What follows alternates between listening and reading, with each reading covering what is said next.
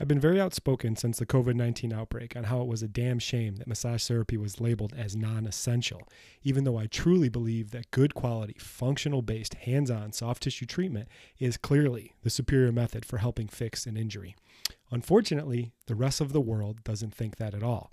So now we need to figure out why this is the case. And on this episode, I dive into who is truly to blame for this classification, and some of those answers might surprise you. I hope you enjoy the show. And COVID is making a comeback.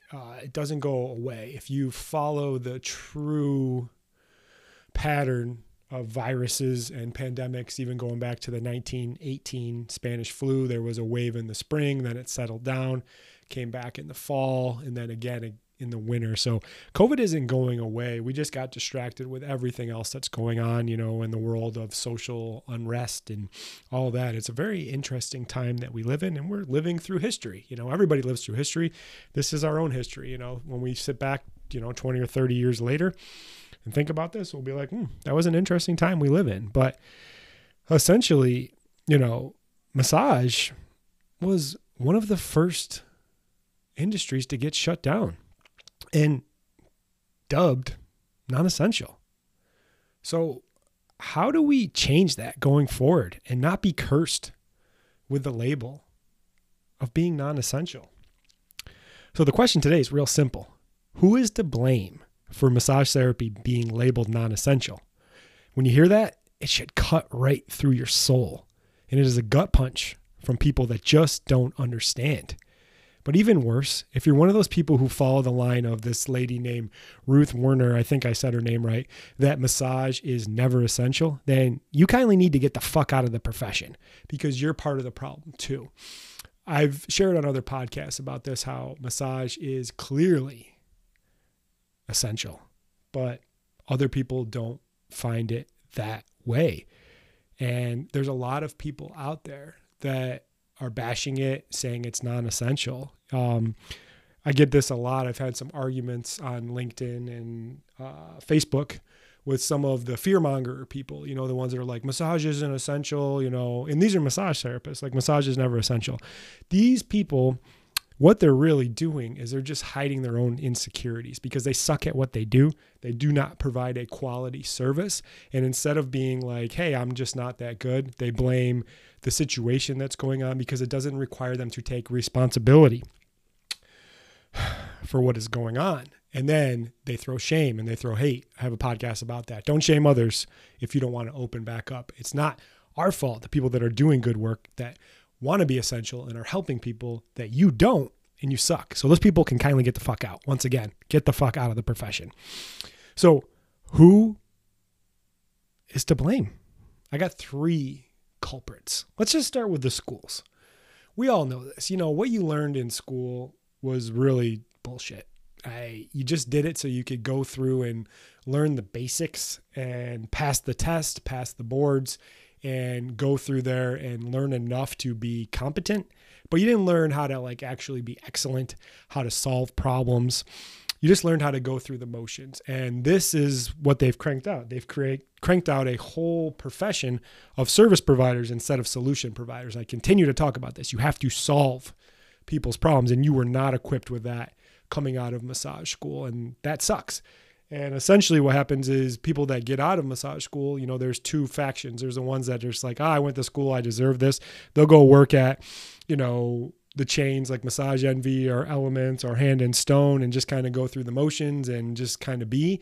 And then there's the other ones out there and the people that I speak to that know they want to be different. They want to make changes. So they go and invest in all these courses and all these training.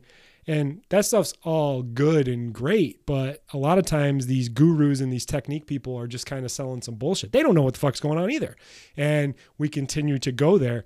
And it gets down to the root cause is that we're not fixing anybody. And if we're not fixing anybody, why in the fuck would you ever be considered essential? Number 2, these are my favorite people of all time. And if you didn't pick up on my sarcasm, they are not my favorite people. The bullshit energy healers, the crystal people, and the magic potion. We all know that. We know every profession is just littered with idiots, people out there being loud. And it seems like these crazy fuckers are louder than everybody else out there. And like, oh, crystals and energy and I'm going to think you through your pain and you're going to be good to go. And it's like, fuck, these people are fucking crazy, but they give it a bad name. And then what happens is you get labeled in there as well. It's like, oh, all massage therapists are fucking quacks or they're crazy. And you're not one of those people, but the problem is you keep your mouth shut and you don't say anything and you let these people continue to just spread wrong information, bullshit, and lies. And then you get typecasted. It's like, oh, well, all massage therapists are this way. And that fucking sucks. That really sucks. The last culprit, the last person to blame is you. Yeah, I said that right. You're to blame as well for not being louder, for not educating patients better, and silencing the bullshit people. You for always picking the cheapest CEU courses.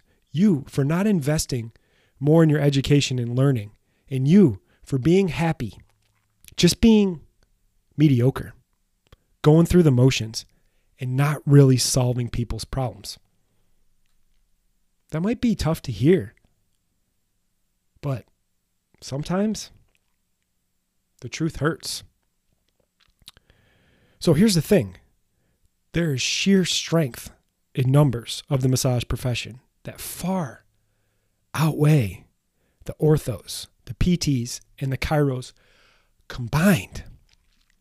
And even better, you have a way superior product and treatment compared to all of them combined. Yet, they are considered essential, and you are not. That should piss you right the fuck off. So, here's my tip. Get mad about it. Get angry. Start educating your clients.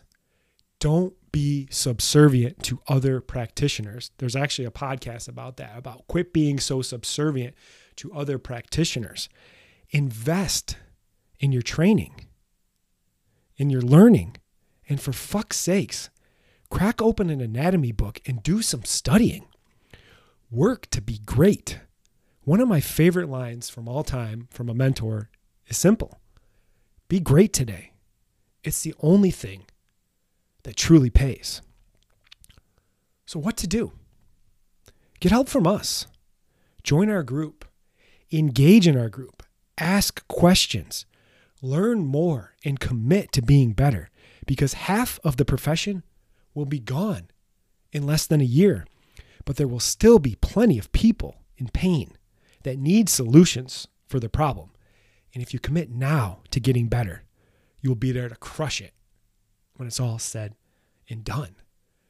So that's all I got for you guys today. And when you get labeled as that non-essential, it should just cut to your core. And it should be like, I am not non-essential. That sounds like a double negative, but you are essential and I believe in you. But you got to start believing in yourself, and you got to get louder. You have to educate about the benefits. And you know what? You got to get fucking better at what you do.